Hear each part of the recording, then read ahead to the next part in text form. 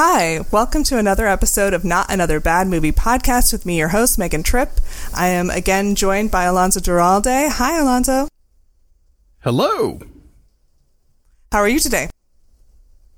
I'm good, thank you. It's we're fully into the halfway to Christmas season, and Hallmark Channel is kind of cheating this year. Usually at this time of year, they would give us a nice 24/7 marathon for a couple of weeks, and they're going 12-hour days on this, just so that because you got to get those Reba reruns in. And I don't know, I'm feeling a little shortchanged this summer. What can I tell you?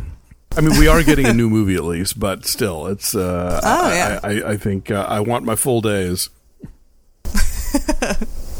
So, on the last episode, we mentioned that Christmas media is your happy place.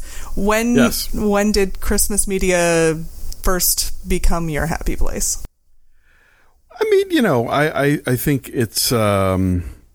I always tell people that I've always loved Christmas and I've always loved movies, and so it was sort of it was inevitable that my chocolate and my peanut butter would meet. But like most Americans, I grew up sort of steeped in like the specials every year. The holy trilogy of Rudolph, Frosty, and Rudolph the Grinch and Charlie Brown. Frosty's in there too, of course.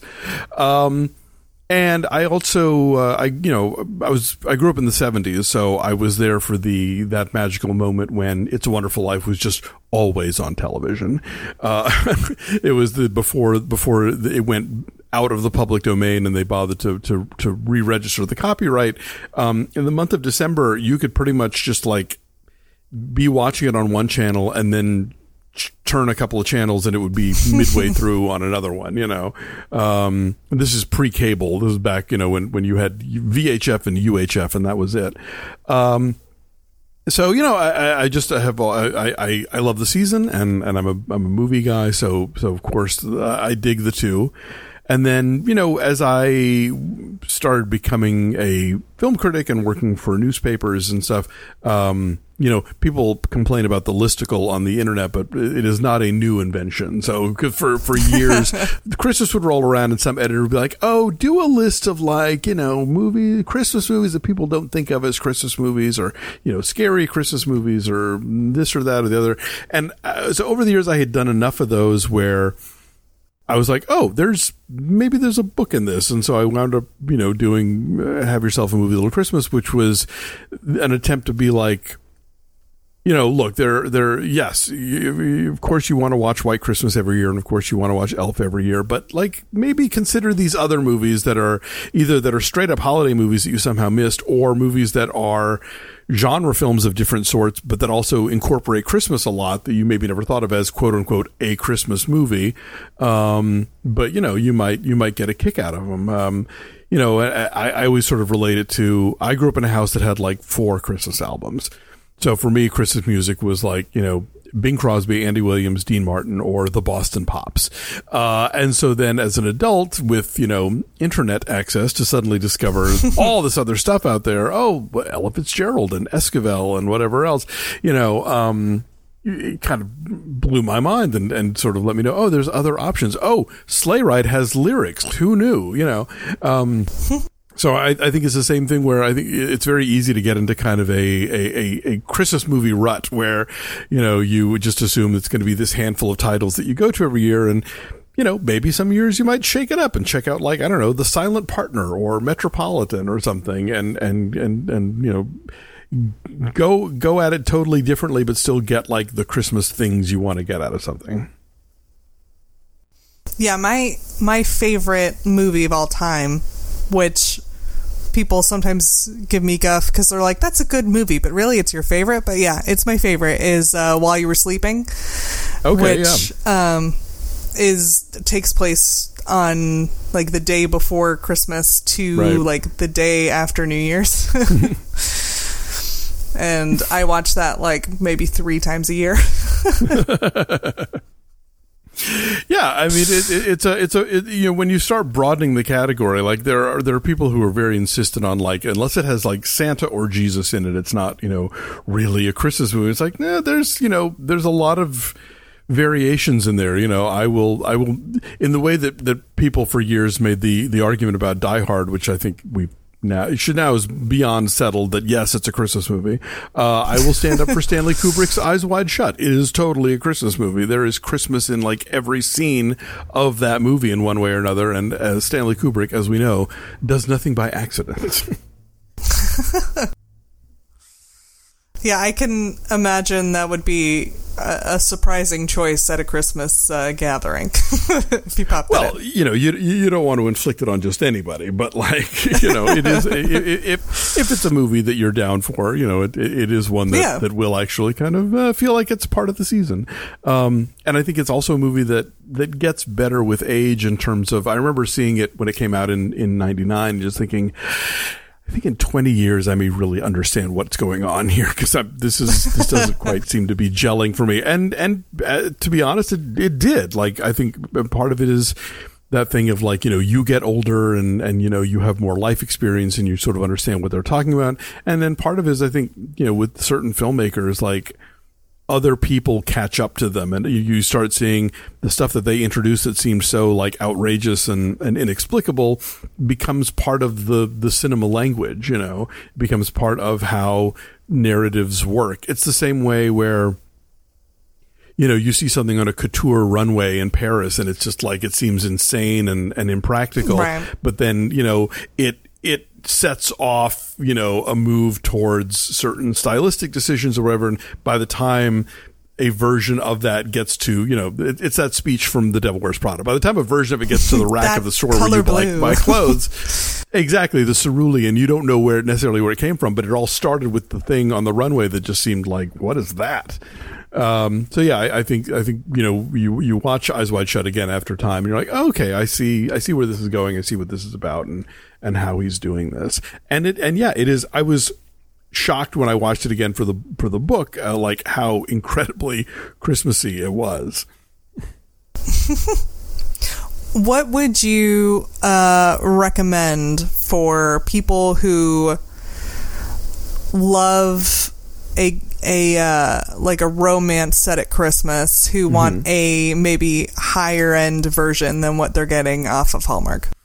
Oh, interesting. Well, I think there's a great Christmas rom-com that I heard about for the first time while doing the book research, and it has emerged more in the last few years. It's a movie from the 40s called Remember the Night with Fred MacMurray and Barbara Stanwyck, who of course were most famously paired in Double Indemnity, but this is like, it's a very different movie.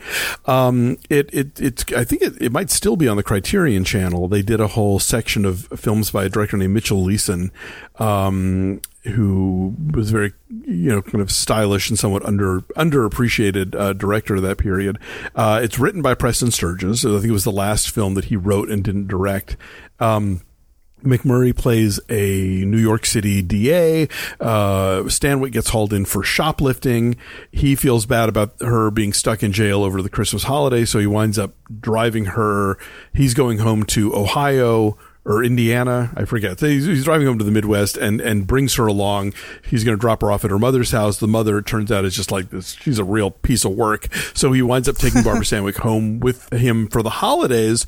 And in this house where, like, you know, she is treated kindly and there's a lot of love and there's a lot of, you know, holiday good spirits, you sort of see...